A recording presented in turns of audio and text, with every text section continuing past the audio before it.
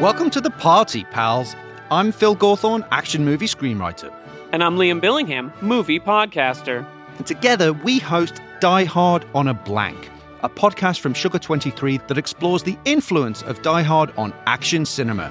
In each episode, we'll talk about one major action movie that was released after Die Hard. Now, some of these movies take place on a bus, On a boat? or even a roadhouse. Sure. The point is, these are action movies that couldn't exist without Die Hard, and its DNA is everywhere. Die Hard on a Blank is a celebration of action movies and a deep dive into the ways that Die Hard shaped the action genre. So if you're a casual fan or an action movie Die Hard, Ooh, very nice.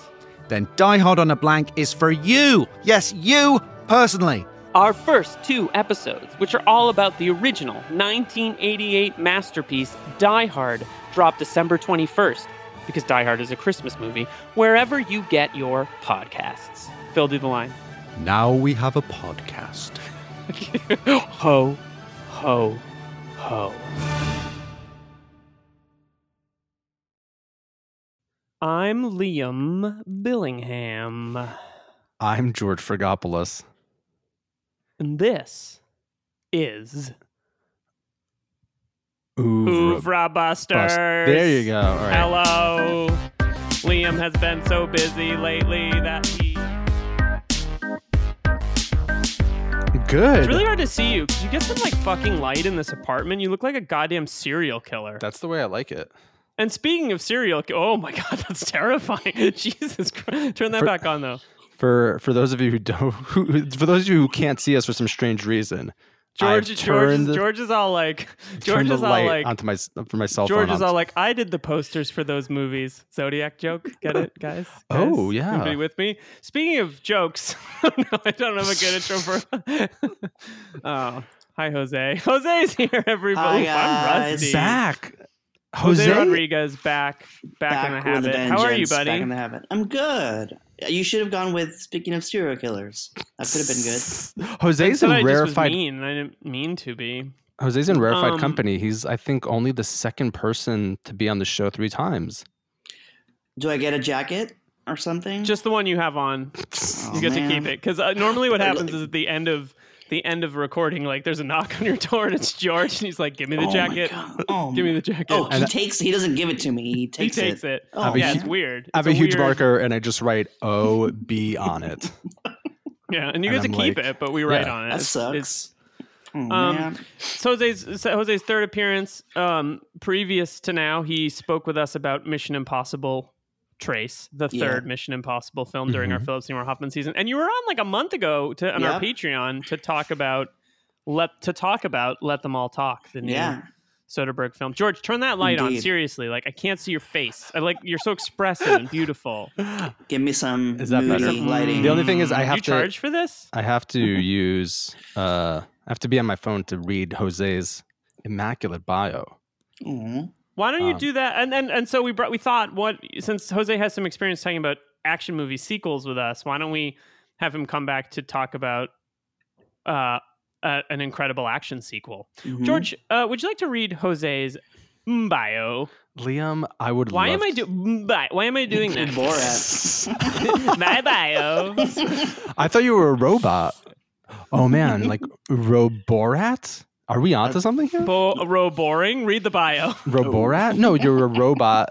You're a Borat sent back from the future to warn us about the dangers of podcasting. Come with me if you want to meet my wife. There's a meme there. There's a meme there somewhere. Oh God. Well, this is good. We're putting this. Imagine the Borat theme. I mean, the Terminator 2 theme, but it's like Borat style. I don't know.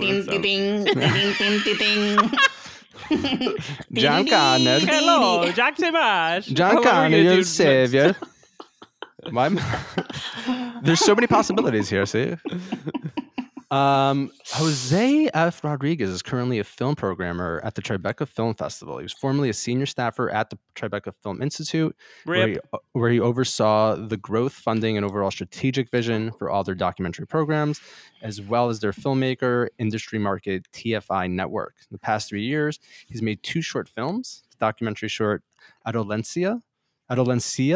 Sorry, Jose, I'm butchering that. Sorry. That's why we don't switch roles. Which was shown at the Camden International Film Festival 2017, New Orleans Film Festival 2017, Doc NYC 2017, and DOK Leipzig 2017. And he's also the director of the experimental short Mama Mama, which showed at Bushwick Film Festival 2018, Nighthawk Shorts 2018, and is at the Guanajuato International Film Festival at 2019. Jose, welcome back. Thanks, hey, buddy. guys. I love How are you? being here. I'm good. Are you ready to talk about Sanjuro with us? Oh, yeah.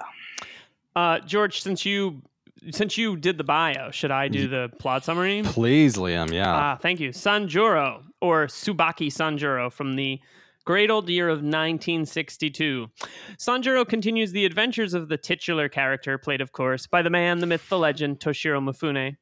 In this adventure, Sanjuro finds himself embroiled in court intrigue as he stumbles upon a plot involving 9 young samurai who are attempting to root out corruption in the royal court. Over the course of the film, Sanjuro gets himself entangled in the corruption plot while mentoring the young samurai. His main foil is a villain by the name of Hanbei Moroto, who is the corrupt superintendent's right-hand man, and also a bit of a Ronin in terms of his loyalties, which is, I think, an important aspect of what the film is about. Mm-hmm. Eventually, Sanjuro and the young samurai are able to restore order to the court and bring about justice. At the very end, Sanjuro and Moroto have a final face-off that ends in a spectacular display of violence, and Sanjuro again walks off into the sunset to that amazing score that also appears in Yojimbo. The film was directed by Akira Kurosawa. It was written by Akira Kurosawa, Ryozo Kikushima, and Hideo Ogune. It was produced by Tomoyuki Tanaka and Ryozo Kikushima, who produced Yojimbo. A lot of the same team returned, as well as the same actors came back for this film. So Toshiro Mifune plays Tsubaki Sanjuro. Tatsuyo Nakadai, who appeared in Yojimbo as the villain, is Hanbei Moroto. Yuzo Koyama is Yori Azaka. Ryako Dan is Chidori. And I think it's worth mentioning that Takashi Shimura appears in this film. Yes. As well as Kamatari Fujiwara, who appears they play Kurofuji and Takabayashi, respectively. And this is an interesting pairing because they are both villains in Yojimbo, but also have a similar dynamic as they did in the film The Bad Sleep Well, where Takabayashi is sort of this like nervous, doesn't know what to do, and Kurofuji is played by Takashi Shimura, is more of sort of the villainous leader. But the film, interestingly for a sequel, uses some of the same actors to play different parts, which I think is really interesting. George, do you want to tell us some of the facts about the film? Liam, I would love to I'd tell fucking you love to, Liam. some of the facts about this film. And the reason also I say it that way is because I needed to buy myself a couple of seconds to bring up the document. But the film's screenplay was originally one that Kurosawa developed for one of his former ADs. Toho pressured I like him. that you treat our podcast like a goddamn performance art piece for your own bullshit. Liam, please, I'm trying to go through these facts. I'm trying to work some shit out here. Both of the people listening to this podcast want to hear what I have to say about these facts. So the screenplay was originally developed for a different director, and it wasn't actually going to be a Sanjuro screenplay at all.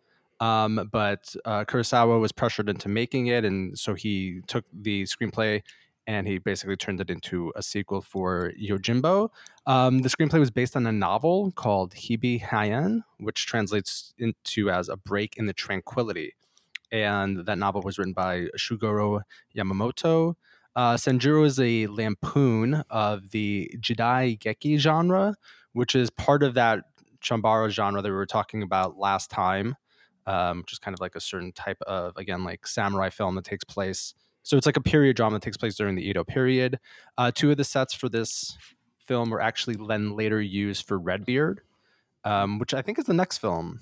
Right? Or is it High and Low? And then how dare you forget about the greatest film Akira Kurosawa ever made, High and Low? You monster. We are clearly not talking about Why do you hate cinema? Yeah, you know what? It's because it's a club that won't have me. Oh, baby, we'll have you. So I need to destroy what it. am I talking about? I'm a podcasting stooge now. A stooge, no less. One of the interesting facts about this film is that all of the I can never pronounce it, is the camellias, the flowers, were actually kind of like artificially made, or Camellias? Camellias, thank you. Yes. Jeez. Fucking embarrassing. That they were they're all over the film, and they were not actually camellias, but they were man-made. Well, yeah, but they were using like sake plant leaves, and that there were like hundreds of these flowers throughout the entire film. In the mid-1960s, Anthony Quinn was attached to an American remake of the film. It was going to be a Western, but it never got made. One thing I want to jump back to, the fact that the screenplay was originally developed for one of Jose. What are you doing with your mouse? You're all over this document. Sorry. It's just the mouse. I'm like, what is this? Jose's like writing like poop. He's like adding notes to the poop. I pooped.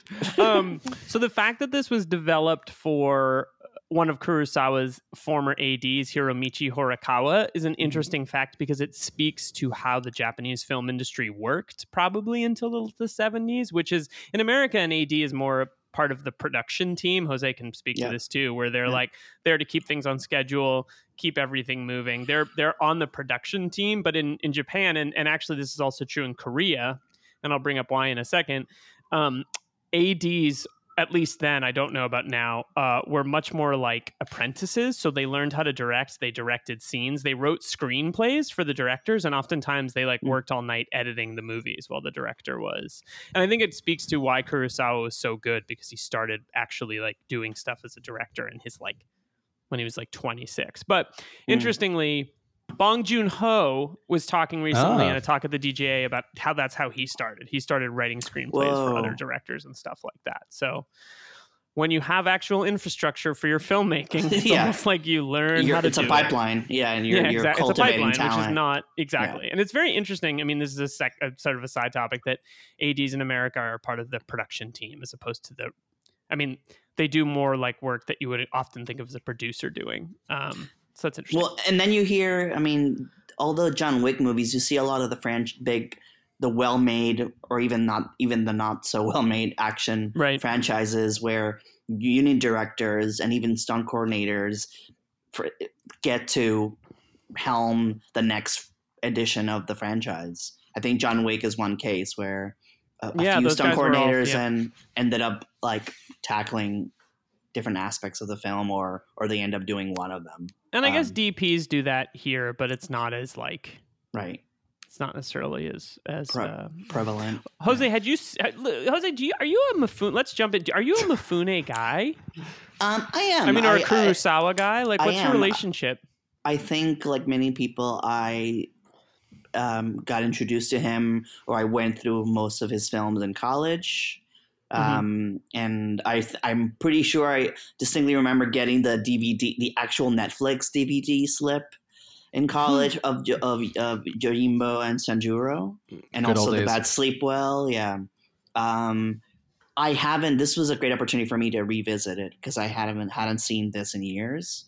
But yes, and I think back in the old days when Kurosawa would be programmed consistently at Film Forum, I believe. I think Film Forum tended to be like a house, like the ideal theater for Kurosawa. I believe, and BAM actually as well. I would frequent them. So this was just a great opportunity to revisit films that I haven't seen in easily like 8 years or something. It's interesting. IFC Center also did a morning Kurosawa run. I remember that. 2011 would be my guess, because I went to a July 4th screening of The Seven Samurai. Yeah, I remember that very distinctly. Yeah. But I most of these films I haven't seen in the theater. What'd you think of Sanjuro? I really liked it. I forgot how the tone of it, and we'll get into it. But I wonder how the viewing experience differs if you do watch both companion pieces. If you watch Yojimbo and Sanjuro back to back, this one felt like, I'm missing something. precisely because I haven't revisited Yojimbo in a while. But the tone really surprised me in a good way. I think I initially thought when I first watched it that it was a little bit too on the comedic side. But now because I was joining you guys to talk, I kind of perceived and scrutinized everything a lot more.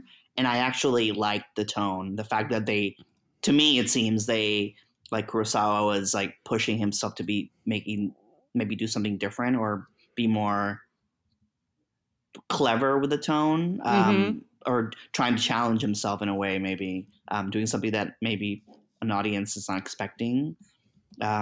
Even though Toshiro's character tends to be that way, I believe in Yojimbo, like obviously has similar.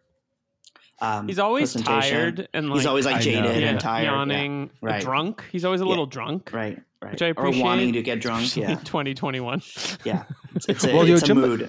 Yojimbo's more like darkly comedic, and this film is more just kind of comedic in a lighter way. Yeah. So that to me was a welcome surprise, and I'm glad that I could see it from a different perspective to when I first saw it, where I probably thought this is minor Kurosawa. Like that. Maybe I think I saw it that way. Maybe because I saw it like amidst the Bat Sleepwell and Yojimbo and Seven Samurai, that I didn't give this its due, but I really like the tone. Yeah, I want to chat. Let's come back. I want to chat about the tone, but I also want to chat about the run of movies leading up to this one and then this one itself, too, especially to look at them in a larger context, which I feel like it's easier to do now that we're almost at the end than it was before. George, what did you think of Sanjuro? I loved it. I really enjoyed it. It's, for me at least, it did feel like a lighter companion piece to the original. Not necessarily as kind of like a dig against it, but I personally did not like it as much as the original. There's something about the original that even today, for me, when I watched it just like a week ago, it still feels so uniquely contemporary and powerful. And while I enjoyed this a lot, I think the lightness to it and it's kind of more comedic flavor makes it feel slighter, even though, again, there's a lot going on here in terms of its politics, in terms of what it's trying to say. And it's very much kind of a comedy of manners of this kind of fish, like this like person who's like put in this situation in which he's clearly a fish out of water and he doesn't belong in the milieu. And him just being there obviously kind of leads to all of these kind of... I believe it's pronounced milieu. Milieu. Thank you. And this is a podcast with a French word. We are, yes. This and is it's true. nom de guerre. Thank you. Ooh la la. That's all I got. But I love this film. I thought it was great. And I had a really great time watching it. I fucking love this movie. I love it. I love it. I think in some ways... it might be my favorite Kurosawa movie. You say that every Kurosawa. Yeah, I do say that every time. That's part of the problem. But so it's just a remarkably sophisticated movie in its comedy and its plotting, and it feels so so the fact that the movie opens, wide shot of the door, close up of the door. Then we see the guys in the room and they all sit up, and instantly we're like, we don't know what's happened, we don't know what's going on, but this is like. We're it's like we're instantaneously into this world. And something that blows my mind about this movie. So I've been watching Industry, the HBO show, which is about finance in London, which is also incredible. And there's scenes in that show where you understand 10% of what people are saying because they're talking about like finance shit. You're talking about the accents? At all. It's because Liam. It's the accents. They're like, They call money their pounds, Liam. It's not about. It's not I about thought they were talking about like. That's weight. confusing. No, it's. You could have just texted us. We would have told you that. You should rewatch it. They're talking about like finance. Shut the fuck up, the two of you. They're talking about financial stuff. What's a crumpet? But you still understand. It's like, what's a mate? Why do they keep calling the president the queen? This doesn't make any sense. And not in the like exciting yes queen way. They just keep calling her the queen. How can you take a tube somewhere? You can't fit in one of those. This is science fiction. How dare you? I had a student when I taught English as a second language who was from Spain, and she asked me for a rubber. Oh boy. And I was like, what? She was like, a rubber. And I was like, and then she was like, for a pencil. And I was like, you mean an eraser? God, please make sure you call it an eraser when you're speaking English. I'm so sorry, but I didn't. It was bad. So we instantly know the movie that we're in. And you don't have to understand what's going on to be caught up in the dramatic action of the movie. Similar to what I was trying to say about Industry before George decided to do a minute of stand-up. Kind of just mind-blowing. Like, as an action movie, as a movie of like rhythm and things happening. And I also think there's the moment towards the end of the movie when all the samurai dudes are gathered together and like they get good news and they all start dancing. Yeah. And then they realize they're dancing with their like prisoner of war. And then the music shifts and it's almost, I watched it 4 times because I was like, this is so subtle and smart how the music shifts with their mood. It's like Kurosawa's commenting on the action as much as he's doing anything else. And like, it's like a level of sophistication that I just don't know that you saw in movies that were made at this time. Mm-hmm. And I feel like I fluctuate a lot between genre movies as being the best movies to really be about things. And then like, making a movie that isn't exactly that. And like right now I'm in one of these modes where I'm like, I want to watch really good genre films or genre TV. And this is like, when it comes to that, it's just so well done. Well done. I dig it. I love it. The prisoner in the closet gag just got me all the fucking time. So at some point, that guy is incredible. That guy's incredible. So as Liam just said, that at some point these samurai abduct somebody, kidnap somebody who's working for the enemy, and they put him away like in this closet, and they're kind of watching him, obviously, and guarding him. But every once in a while, he'll just like open up the closet and walk out. Yeah, and be like, he was like, I couldn't help but overhear what you guys were saying. And let me tell you why you're wrong. That's a bad idea. I don't think you should do that. Yeah, it's so subtle and very strategically used throughout, where you're not expecting it, but it comes and it just punctures the scene. Totally. How did this movie work for you guys as like not only a sequel, but like the potential, first film in like a franchise? Ooh. Well, this could almost be like a prequel too. Yeah. You think so? Well, there's nothing in this that establishes a continuity. That's true, but I mean, I guess I feel like it's a lighter movie and it's a darker movie in some ways, but it's a much lighter movie in other ways. But I found it to feel like a really logical extension of the last movie, though much less of a Western and much more of like a Shakespearean court intrigue kind of film.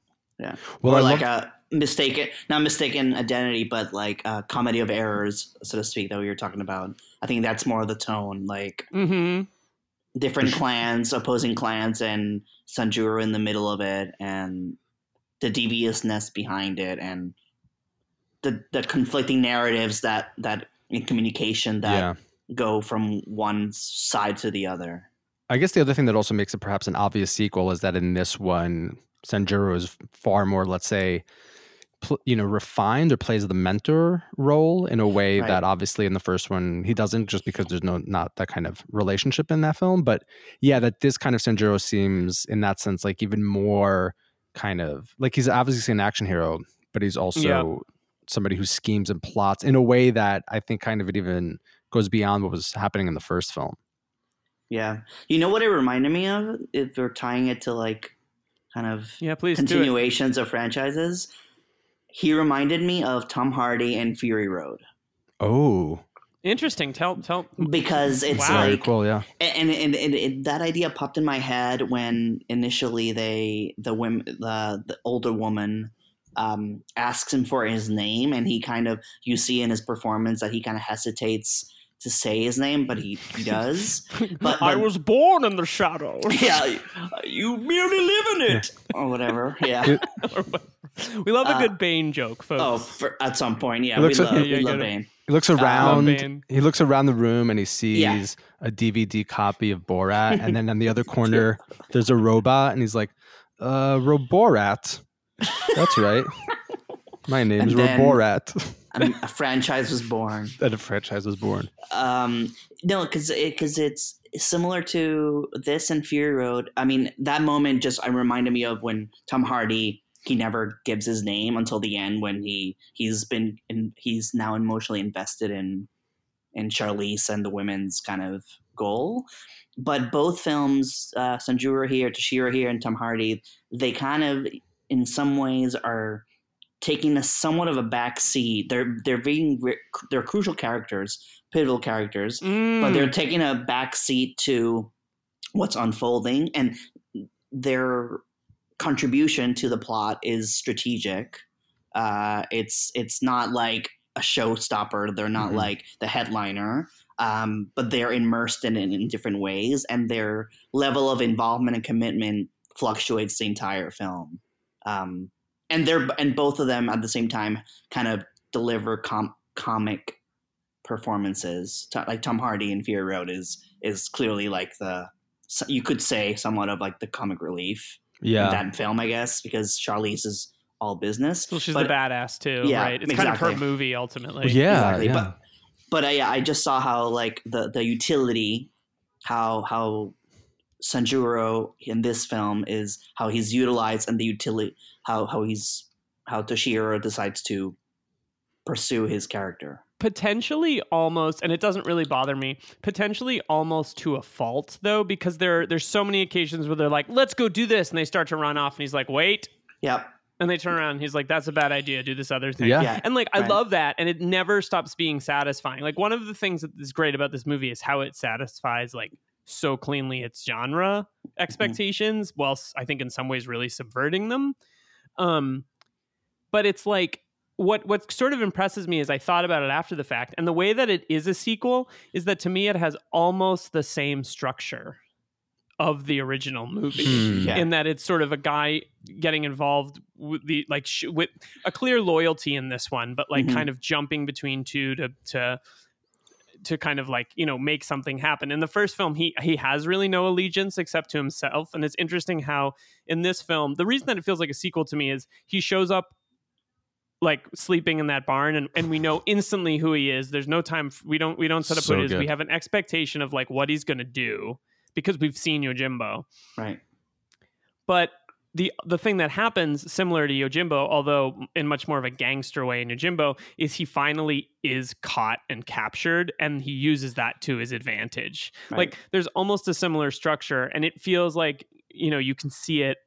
I watched The Last Boy Scout a couple weeks ago, and how like there's a scene towards the end where Bruce Willis gets caught and he like wises off. Bruce Willis is actually like an interesting post Toshiro Mifune, kind of like haggard, a little bit tired, like, especially in the late 80s, like, okay, like I gotta do this thing. But it feels to me like a sort of like weirdly streamlined version of Yojimbo with like much different interests. And I also think the movie almost has him learn a different kind of lesson than he learns in Yojimbo. Like in Yojimbo, it feels like he reveals himself to be like a Ronin with a heart of gold. In this movie, I think he realizes the like complexities for himself of being a killer.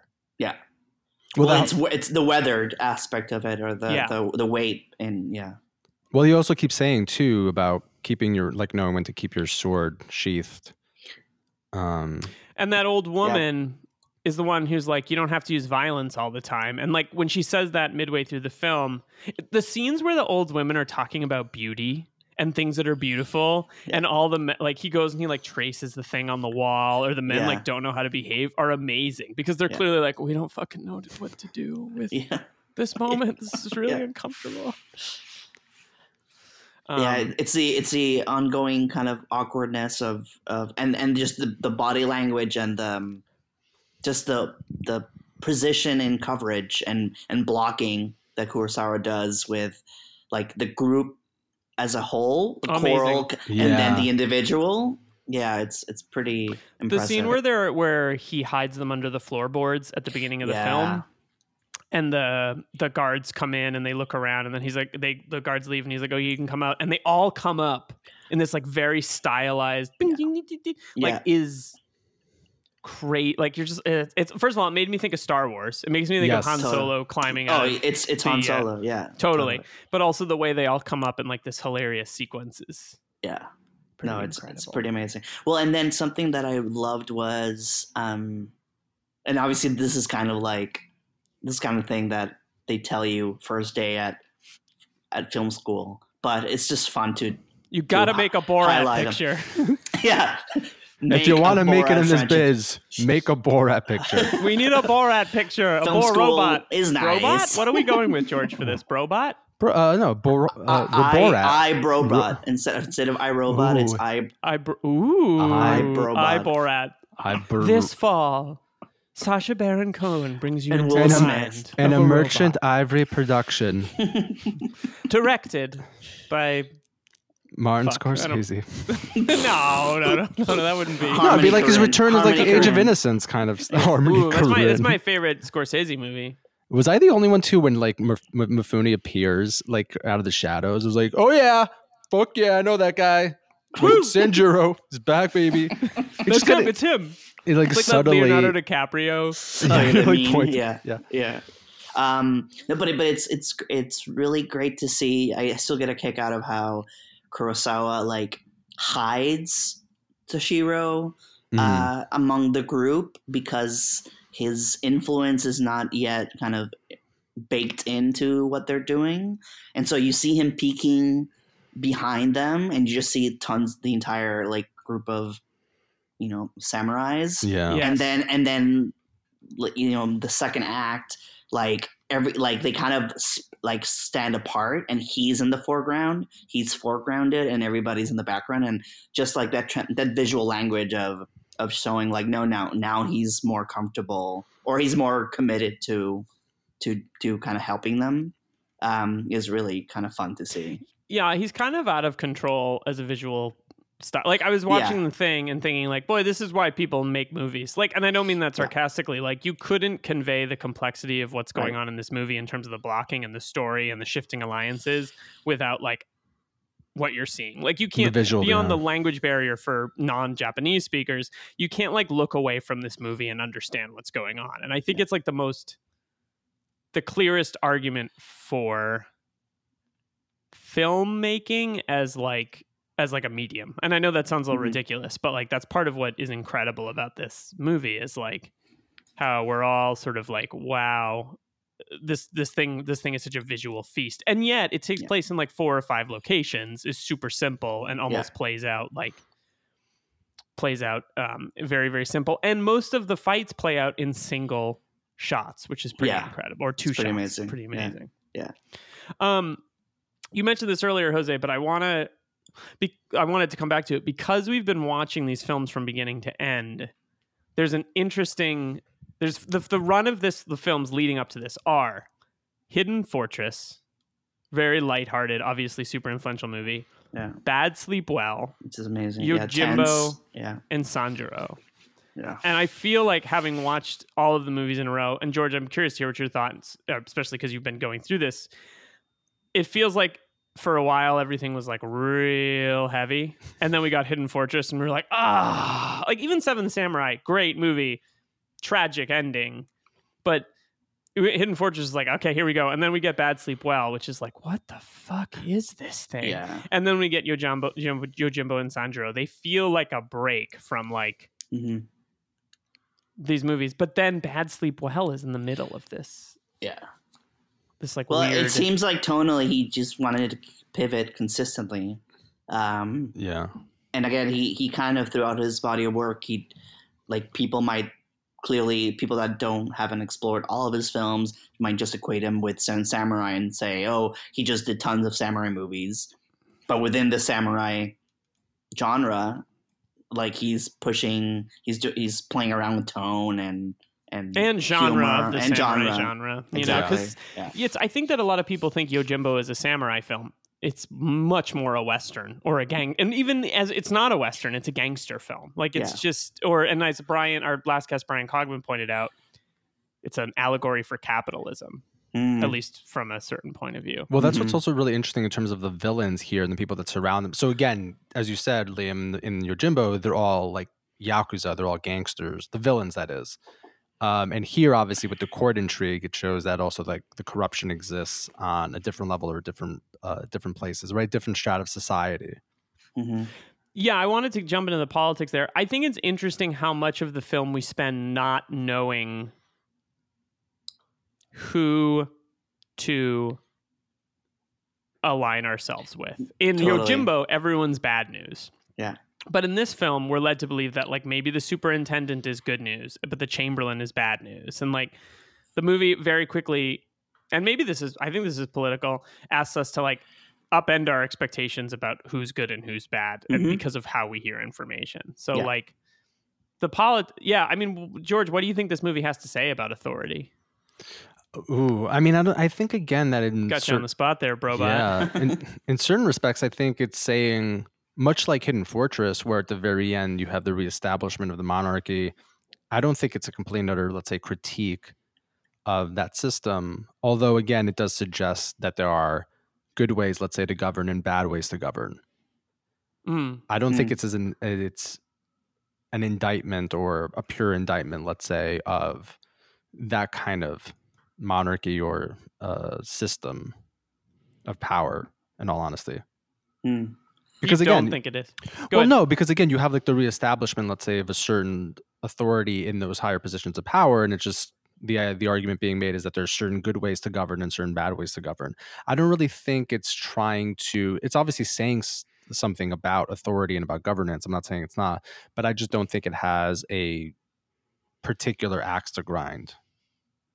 No, I think it's about like the muddled politics and how like a perspective can be manipulated if you know, so much of the film is, as we talked, like deciphering and understanding what the other clan is doing, and how they try to use that information for their own gain. So that in effect is kind of like, you know, what politics is all about. I think what I got out of it is, number one, like, you know, I never really understood. I don't think I understood like the details of it. You get like an emotional tone about what's a context, somewhat of a vague context, but I think what it's talking about more is the murkiness of political engagement and then the corruption and how gray it can all be, because Sanjuro himself it's kind of playing a more layered, a grayer perception of what samurais are, which are like noble, you know, like these kind of you know, majestic figures, and he's not that here. So he might be a critique of the way that they were bestowed with this kind of authority and culture, right? Or that there's a critique, let's say, of what violence means in that society, so that it's almost as if he's telling them, the younger samurai, hey, if you want to do this, it requires a bit of selling out your soul, let's say, or doing you got to get dirty. You got to get exactly. Yep. That's what George said to me when I told him I wanted to make a podcast. He was like, "Are you really ready for this?" Really, it was so weird. Yeah. I don't know why he did that. You got to be. One thing that I kind of wondered if this movie, and Yojimbo by extension, is arguing, and I'm wondering, you know, we could dig into the idea that film, and maybe this film are critiques of capitalism, is the idea that kind of at the end of this film and Yojimbo, there's that scene where he's like, "All right, well, see you around." I think he says "see you around" at the end of both films. He does. Yeah. And then the music kicks in, and I feel like something this movie could be kind of saying is that like everybody's on their own. There is no like all of these central authorities, whether they're, you know, corrupt Yakuza administrations, governments, or, you know, clans, which Clan Town being the town in the second film. Like at the end of the day, everyone's just like a dirty, homeless, starving samurai around, you know, creating chaos wherever they go. I think it's interesting thing the film could be implying. What do you make then, though, that the secondary, let's say, character is a group of 9 samurai? The groupness of that, I think, is interesting, because it does kind of seem to suggest that certain bonds are needed. Yeah, and he himself keeps emphasizing we're 9. Like he inserts himself too. Don't they like repeatedly? Well, they keep saying we're 10. He says, no, I'm not one of you. Oh, right. No, right, wait, right. no. At some point, he does say, no, we're 10. That's true. He does. But then he doesn't show up there's a moment at the end where they're all having a meal together. And it's like, where's the 10th guy? And it's like, oh, he's gone. Yeah. Does this film have the same level of critique of capitalism as Yojimbo? No. Next question. Whoa. I don't think so. From what I recall from Yojimbo. Well, it doesn't have the mercantile competitiveness between the sake merchant and the silk merchant. And so now that I'm reading your notes, your info, it's that your George facts, as we like to call my George facts. But it's FAX. It's facts as he sends me. It's like because he sends us facts with all the information we need for the podcast. Still hasn't. Why are you guys not responding to all my faxes? That's how I text people to be like, hold on, I'm going to send you a fax. You have to send everybody a fax machine in order to get your messages. All I've been doing is just faxing people for the last 48 hours. George, why are you drinking a Crystal Pepsi right now? I got to make it through this pallet that I ordered back in 1994. Like, let's go out to the kitchen. Let's go out to the kitchen. Let's go out to the kitchen. You know what? I haven't sung in a while. Fuck you guys, but let me take a sip of my Zima. Hey, fuck you guys. I'm going to go watch Demolition Man at the theater down the street. Actually, that would be an amazing kind of COVID parody where somebody's just kind of, I'm just going to pretend it's 1994, wandering around, be like, people are giving me dirty looks, like, oh, hello, kind citizen, why are you wearing masks? Before, and Demolition Man was 93. But my whole family went to see The Fugitive, and before The Fugitive, there was a trailer for Demolition Man, which oh, hell yeah. Maybe that movie, I mean, I think when it looked obnoxious and ridiculous and the trailer ended and the movie theater was silent and my dad just went, that looks like a good movie. And like the whole was your dad Hans Moleman? Yeah, he was.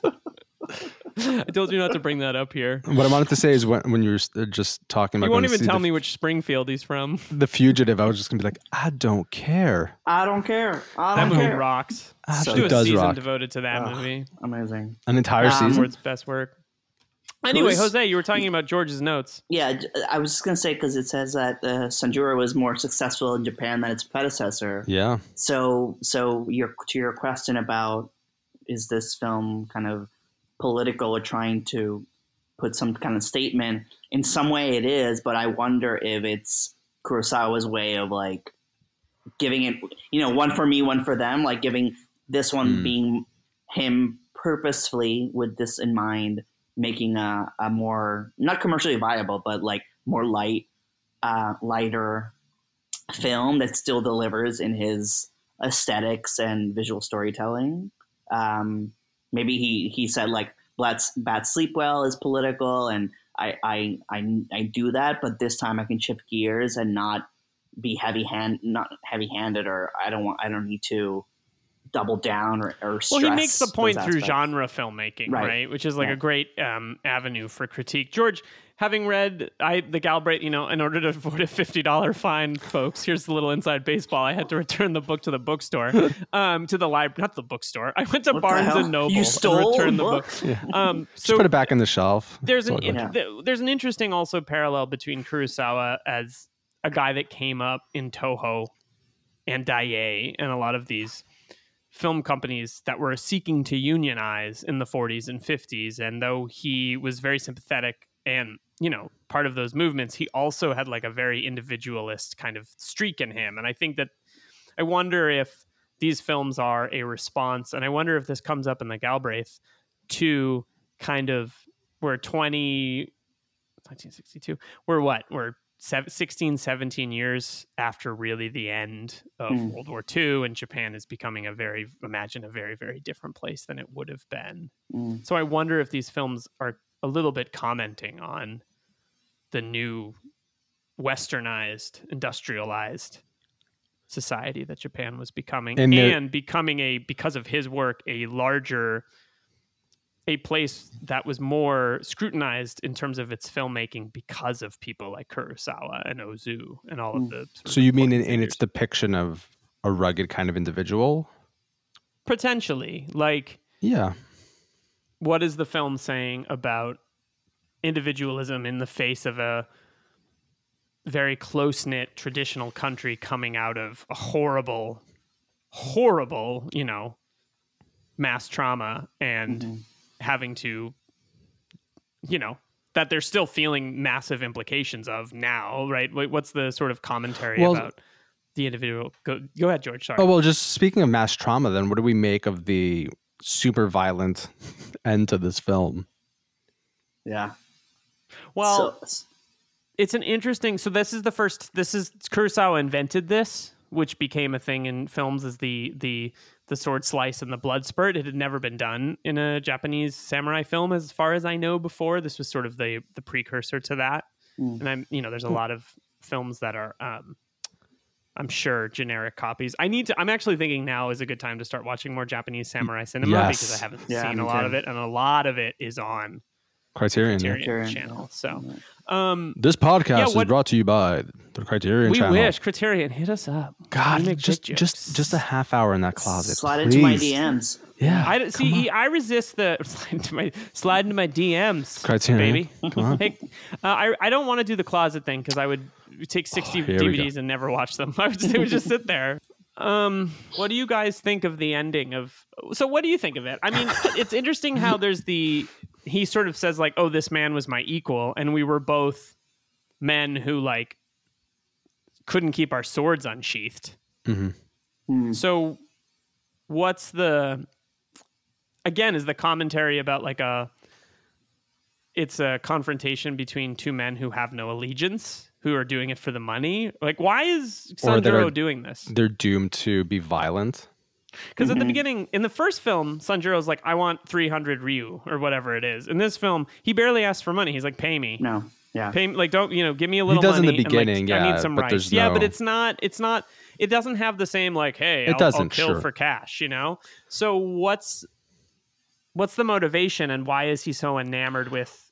well, that I think also speaks to Tatsuya Nakadai. Sorry. It's okay. I think that speaks to him more being this almost mythic kind of character who doesn't, his motivations obviously aren't fully drawn. He just shows up, he participates in the chaos. Sometimes he's a chaos agent, right? Yeah, sometimes he creates he's almost a kind of a trickster god. Ooh. And he shows up, he creates chaos, he sets things into motion, he puts things right. And yeah, there's no sense that he's particularly motivated about certain specific things, but that he's kind of there just to have like a good time. Is he amoral? I wouldn't say so. No, because I think it seems, even though I agree that you never know between both clans who's right and who's wrong, because you're just being fed whatever information characters are presenting. It seems to me he believes that he's doing the right thing and he's doing the moral thing, despite his lack of his over enthusiastic engagement in the plot. I think is trying to do right by them. In that context, he's trying to do right by them. And then moves on. It's interesting that this is kind of about court intrigue because and the point that you raise about like not knowing who's right or who's wrong, because I'm thinking a little bit about how like there's the great dramatic theory writer Augusto Boal, who wrote about how Shakespeare was the first bourgeois playwright. And how in a lot of Shakespeare, and I think that the beauty of Shakespeare is that it's open-ended in terms of how you can interpret this stuff, but the conception is that like we're supposed to see kings, queens, we're supposed to identify with them and relate to them, and Hamlet is a tragic character, but he's, the Dane. He's one of us. Yeah, right. He's one of, but like he's also royalty, right? Yeah. And so the information in the film is seen through his lens, and like obviously Kurosawa knew his Shakespeare, right? And he's made all these Shakespeare adaptations, and he's going to make the greatest Shakespeare adaptation maybe of all time. And so much of Shakespeare is through the lens of the king is right, or the son is right. The king is wrong, but his son is right. And we're given what could be described as a subjective or an objective opinion of what's going on in many situations. I think that's being reductive of Shakespeare, but this film never tells us. It kind of tells us who's right, but we're never really entirely. We're only on the side that Sanjuro tells us to be on throughout this film, and Yojimbo. Right. So I wonder if that's an interesting statement about individualism in the face of a changing society. Movie's fucking deep, bros. Oh man, yeah. So deep. Well, and I guess again, the humor kind of masks that. The seriousness of it, probably, and it's like maybe that's why it's a more maybe not necessarily underrated, but like a more covert film of his, that it packs this social, the social resonance and relevance to Japan and what they were going through in the 60s and the early 60s, but it's like it's cloaked in this kind of like, this woman like steps on his back and he's in pain, and these like sort of very on the precipice slapsticky moments that again might be Kurosawa being like, no, I want to open myself up to more lighthearted fare, yet it has this kind of deep resonance underneath. Yeah, I don't think he's totally capable of like making a non-thoughtful motion picture. Yeah. So is the last bit of violence then a proto Verhoeven moment, that it's supposed to be? It's supposed to kind of actually be darkly ridiculous? Humorous. Yeah, I think ridiculous because of how over the top it is. Yeah. It's also a badass moment. Oh my god, it's so cool. Well, also just the fact that it's a 30 or 35 second scene where the camera doesn't move and they're just talking, and then like they fall into silence for about 7 or 8 seconds, and then out of nowhere, just the explosion of violence. Yeah, well, the hold is very long, because I rewound that a couple times because I wanted to watch. This is the beauty of Criterion Collection. You just be like, again.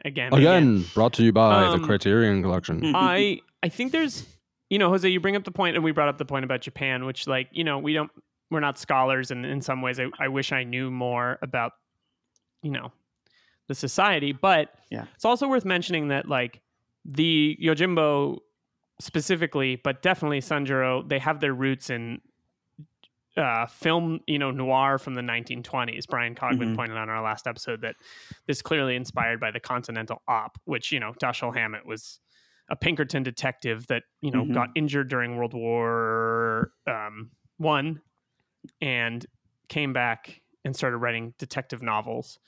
And so there's kind of a universality to the kind of like the 20th century lone wolf figure, right? And his kind of like role in upending and creating chaos. And I think Maltese Falcon, which is obviously a Dashiell Hammett, in some ways is a film to look at and a book to look at, is like, at the end of the day, people are selfish and greedy and only want what's best for themselves, even at the expense of like love, and material items are so crucial to life for these people. It's like a very cynical look at human nature. And I think a lot of those Hammett novels are that. But again, this film doesn't entirely go. The first one more so, but this one has more of a heart.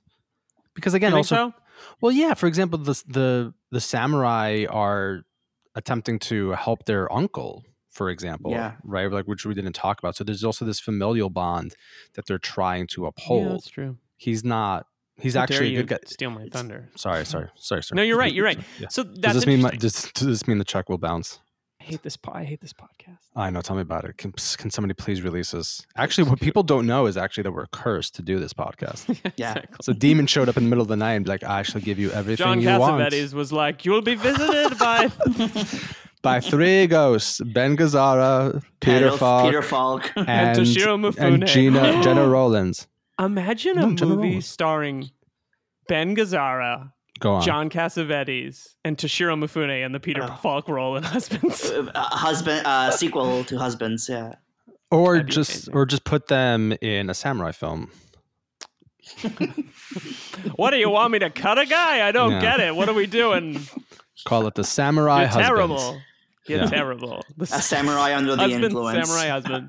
A group of samurais go on a bender after one of their friends is cut in half by a rogue samurai. I mean, Toshiro Mifune's halfway there in these films. He's drinking, he's sleeping. Very true. The only thing he's not doing is womanizing. And he flirts with that a little bit in this one. But well, that's the thing that's interesting, that he doesn't know how to handle himself around the women in this movie at all. Yeah.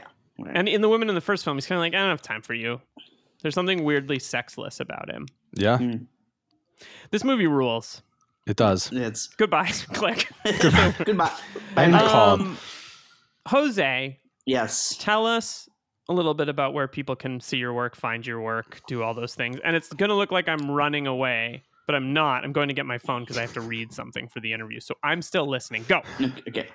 Well, I would encourage people to listen to my previous appearances on Uva Busters. You flatter us, Jose. Mission Impossible 3, and then on Patreon, Let Them All Talk. And on my Vimeo, you can watch my shorts that George mentioned, Adolescencia and Mama Mama. And also, which I forgot to mention in the Let Them All Talk episode, a short that I made with Liam. That's right. Called Vampin'. I run a film club, a filmmaker collective with my friend Tim Noble, and I directed a short using someone else's dialogue, and Liam was an amazing collaborator, so you can check that out on my That's Vimeo. right. Is that on your site right now? Yeah, it should be all on Vimeo. It'll be in the metadata. Yeah, that was sure. sort of at the beginning of Quar. But yeah, we did a fun little, did some fun little video effects and a little a little scoring. Came out that was very fun. well. Jose, which one of your God, it feels like a different time. Remember how we? Oof. Jesus fucking Christ, that feels like a million years ago. It hasn't Totally even been a feels. year. We're almost there. Yeah. Jose, which one of your films is the one where you have that image of you with like the hand coming out of your crotch? Spoiler. Well, it only happens like 5 minutes in. And again, Adolescencia. That's is, actually okay. just the picture we have of him on our desktop. It's a beautiful film. I thought. I mean, and I think that image in particular for me, having that seen movie it, rocks. it's been like 8 months now since I've seen it, but I still remember that image, and I think that's just such a powerful image that encapsulates so much about adolescent sexuality. Mm-hmm. Mm-hmm. For watching that film at festivals, I sat through all of the screenings, even though I hate seeing myself on screen because I was like, who knows when this will happen again. But that moment in particular was always like a real treat to see like the audience reaction. Yeah. I also just appreciate that like you make movies using like a combination of real life material and it's kind of like it definitely would not describe it as found footage, but it's like a personal essay meets found footage meets horror film, especially with Vampin', which I thought was such a cool stylistically. I know there's tons of people who work at HBO who are listening to this, and they should give Jose a shit ton of money. If John Wilson gets to make the best television show of 2020, can we get a show for Jose? How to with Jose Rodriguez? Be fucking amazing. Is that one of the greatest New York doc style shows ever made? It has to be. It's amazing. Oh, so good. You haven't seen the footage I have on my phone, Liam. Okay, so the silence there is just so Hey, the reason I needed brutal. to grab my phone and sort of mildly interrupt the situation is that, George, we finally got a new fucking review. What? On iTunes? Yay. Yeah. Jonathan. So it is a guy that we sort of know. His name's Jonathan Blade. He has his own podcast that he talks about. He does interviews. He talks about films. Give us 5 stars. Amazing. Of course. So I don't know. It's great that I slipped him a 20.